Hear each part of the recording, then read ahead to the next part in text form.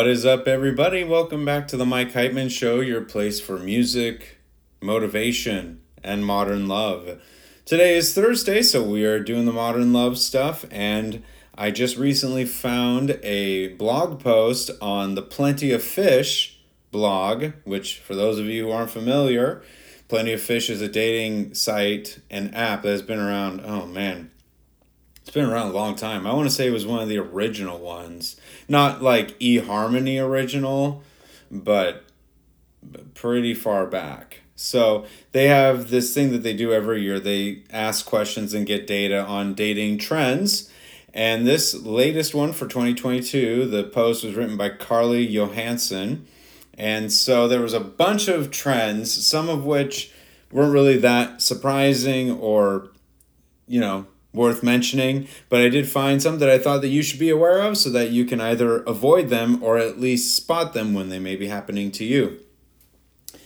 Some of them are pandemic related. Like, I don't think these things would necessarily be here if it wasn't for what we went through with the pandemic, but our world is what it is. So let's go on. This very first one is called Darwining a person, like Charles Darwin. And Carly says, Darwining is when someone refuses to date someone who doesn't believe in science. From flat earthers to anti-vaxxers, a third of singles know someone who has Darwined another person, including nearly 25% of Gen Zers. I've talked about this before, like political and social things, those are landmines if you're going to date someone solely because they believe the same way you do, or not date someone because of that, especially if you're talking about science. Science, in many ways, it depends on how you're doing it, in the sense that there's a lot of different information out there. So it's whose science do you believe? So you can see what I'm vaguely hinting at, that like depending on your, as some people said about like the political election, alternative facts. It's like, okay, well, there's tons of reputable doctors actually saying one thing and another saying another thing, and maybe the government is coming out with a third option. It's like, okay, well, they're all saying that they're based on science, so who do we believe? I'll just be honest, that's a stupid thing to not date someone over. Oh, you don't believe in science? I mean, it depends on how far it goes, obviously, but there are differences of opinion, even within the scientific community. So us noobs out here, how are we supposed to know? The next one is anticipation, which I think is a funny way to put it. She says it's the anxiety that comes with being unsure about the physical boundaries that are acceptable due to social distancing from the pandemic, such as whether to hug, handshake, or wave at your date. 64% of singles are just trying to date and have fun, yet they run into this awkward trend in the process. I don't know if you're like me, but I really wasn't scared during the pandemic. I'm not saying it's not real. I'm not saying COVID isn't a thing. I'm not anti-vax. I got vaccinated, all this stuff. But I also am a person that I choose my destiny, and physical stuff is important to me. I'm not trying to sound creepy, but like if you're talking about love languages, physical touch is extremely high on my list. In fact, it's usually the top one. And so that's a way that I connect with people.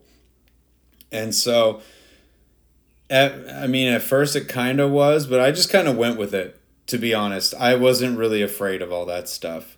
If I went to go, because generally when I go on a date, especially if the texting has been really good, then I will hug them at first. Not like a long, awkward hug, but I'll just put my arms out, and usually they respond. It's very rare that they come back with a handshake or a wave. She goes on to say, in conjunction with that, there's Moderna love.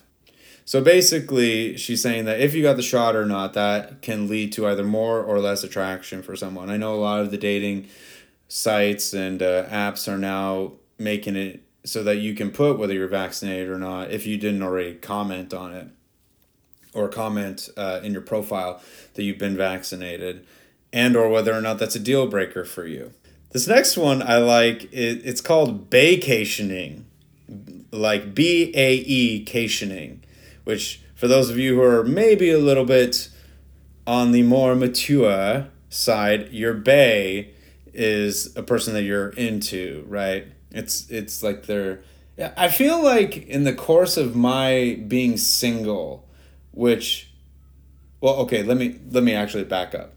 In the course of my post divorce life, so we're talking over 10 years, a little over 10 years. I feel like the terms of endearment about the person you're into, it used to be like babe or baby or honey. For a while it was boo, my boo. I mean, Usher had a whole song about it. Or maybe it's just that, I don't know exactly, but maybe that was more of a black culture thing that eventually got adopted by everybody and got popularized. And then the latest one is bae. Hey, bae. And so, yeah, it's vacationing.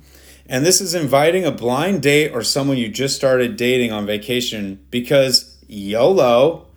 38% of singles and 43% of Gen Zers have hopped on the bandwagon for that. So I think that that's an interesting way to go about it. I mean, you do learn a lot about a person and how a relationship could work when you go on a vacation. I feel like that's kind of like the gateway. It's kind of like a gateway drug or like a, what do they call it? A soft introduction into a relationship, right? Versus moving in together. Moving in together, you learn a lot, right? But a vacation is something where you can also learn quite a bit. This next one is hesitating. This is feeling indifferent about dating, unsure if you want to date seriously or casually because life in general is just so uncertain. 70% of singles say hesitating is a real thing. I feel like that's just a person who doesn't know what they want and they're using that as an excuse. Oh, it's just so crazy right now. I just don't know what's going to happen. And like, I'm like here, but look, as I've talked about before, just own your standard, number one. And number two, be upfront. You know, as I mentioned in a previous podcast, I have some potential opportunities that are out there. And I've been upfront with the women that I've been going on dates with and stuff. And so far it's been cool. You know, at least by doing that, if down the road I'm like, yeah, I'm doing X, it won't shock them. Right? And also they can choose to engage or not. I think that's really the biggest thing in relationships about the honesty portion of it is that we get to choose as the person receiving that information whether or not we want to keep going. You know, all the way from things like, well, I don't like these certain things in society, to I can't handle a person who does that, to all the way to you're in a relationship with someone else, but I still really like you, and I guess I'm okay with you cheating on them, or I'm okay with being in an open relationship, right? The whole thing is about honesty. And so if you do that, generally speaking, it usually works out. This next one is cool. It's called deja vuing.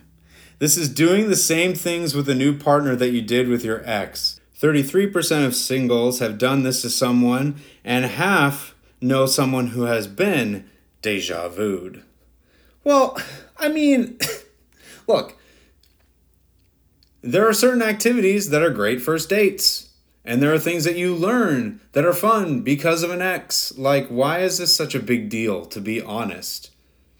Like, one of the things that I now am open to because of my last ex is hiking. I never would have thought of that before.